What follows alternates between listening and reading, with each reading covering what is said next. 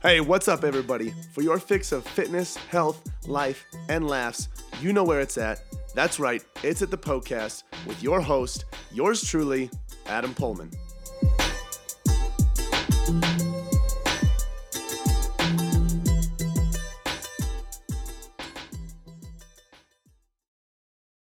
All right, guys, in this episode of the podcast, I start off with a little gym etiquette, a tip there on how not to be a dingus in the gym.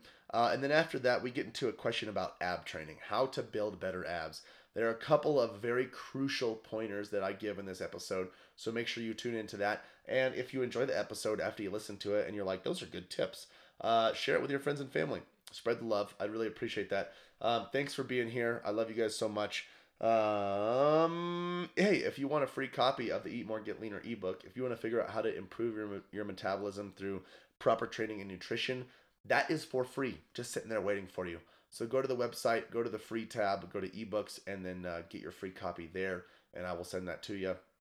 And then if you're interested in just learning anything else about health and fitness, hiring a trainer, asking questions, whatever it might be, go ahead and fill out the contact form on the website or send me a DM on Instagram. My username is Adam_PullmanFit. That is where you can find me there. And yeah, without further ado, here we go. All right, guys, before I get into the questions, or the question, something I want to go over is a freaking gym etiquette tip. And I gave a little tip a couple episodes ago. And I thought, hey, this gym etiquette tip idea is a great thing to do as a little intro. Um, Excuse me. Why? I burp every time I record. Ugh. The gym etiquette thing is a great thing to do as a little intro for almost every episode. So I'll put them up here whenever I have anything on my mind. And today, the one on my mind is don't use the squat rack and the free bar for anything under 95 pounds. Like, use the pre-made barbells. So try not to be the person who goes to a squat rack, right? Especially when there's only a few available, and grabs the 45-pound bar and then puts 10s on each side for squats. I don't want to be rude here, but there are people who need to move more weight. There are girls who want to do 135 pounds. If you are doing something under 95 pounds, use the pre-made barbells if your gym has them. The pre-made barbells are the ones that they have the weights like welded on there as a part of the barbell. You can grab one of those, throw it on your back, and do squats that way. By the way, if it's light enough to where you can throw it on your back and still squat, you can lift it over your head to put it on your back to squat. The weight is too light for your legs. Should be, at least. Unless you're practicing your form. But anyway, just try to avoid using the squat rack, especially if they're limited when you are using less than 95 pounds. It's very courteous to just use the pre-made barbells. Anyway, today we are talking about, well, the question is, how can I get better abs? I don't know who this question is from because I forgot to save it. Lips, my bad. But the question is, how can I get better abs? There's a short answer to this one, and that is train your abs just like any other muscle group. I think that is one of the biggest mistakes when it comes to ab training, is they are trained with just body weight or very light weight, not enough resistance, and for too high of reps. It's not like high reps is absolutely horrible, but your ab muscle fibers are muscle fibers at the end of the day, and they're going to respond the same way your other muscles do to, resistance training. So instead of doing some, crunches, do some weighted crunches. Instead of doing sit-ups, do decline sit-ups. Instead of doing, sit-ups, do whatever, cable crunches. Find a way to add a lot of resistance to your ab training, or to your ab exercises. That is going to increase the muscle building potential in your abs. And after all, the thicker your ab walls are, the more muscle tissue that you have there, the more that six pack, that taper for women, the more that is going to stand out. If you don't have the thick ab wall and you have lower body fat percentage, it's still not going to show up much. It'd be much better. I cannot speak today. It would be much better to have a thick ab wall and moderate body fat. That way, at moderate body fat, your abs are still visible. And then when you go lower, they're even more visible. So that's a better place to be. But you want to train them just like any other muscle group. You want to train them in a lower rep range, 8 to 12. That doesn't mean that going lower than that or above that is going to ruin it. But that's usually a good starting point. and you want to train them in those 8 to 12 reps with quite a bit of resistance. And a few exercises that are some of my favorites are the cable crunch, the kneeling cable crunch, hanging leg raises, decline leg raises, decline leg raise negatives, where you're bringing, the upward motion is very easy and you're making it simple, but you're slowly letting your legs go down on the negative, on the downward motion. Ab rollouts are another one of my favorites. Anything that adds quite a bit of resistance to your abs, and so much so that you can only do them for 8 to 12 reps. I think that is a good place to be when it comes to building your abs. Now, I will say this: abs are a part of the body that is trained improperly, incorrectly a lot of the time. Your abs are designed essentially to bring your ribs closer to your pelvis and your pelvis closer to your ribs. And for that to happen, your back has to round in some way. A mistake that I see a lot of people making is they perform their ab exercises hinging at their hips, but their back is staying straight.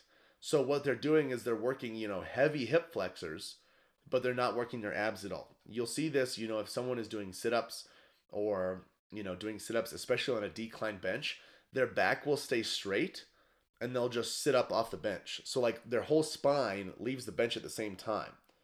All they're doing is working their hip flexors. Their abs are being worked, but it's an isometric hold. They're just holding their abs in that one position. They're not flexing their abs in a lengthened and a shortened position over and over again.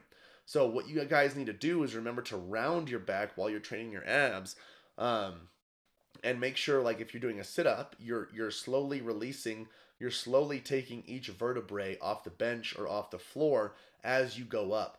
You want to think about, okay, I'm not bringing my head up to my knees or my head up to my legs. I am bringing my ribs closer to my pelvis by engaging and contracting my abs and rounding my back there. A big cue to help that out is going to be, before you start any repetition, tuck your tailbone up and in. Tuck your tailbone, tuck your pelvis up, get a posterior pelvic tilt.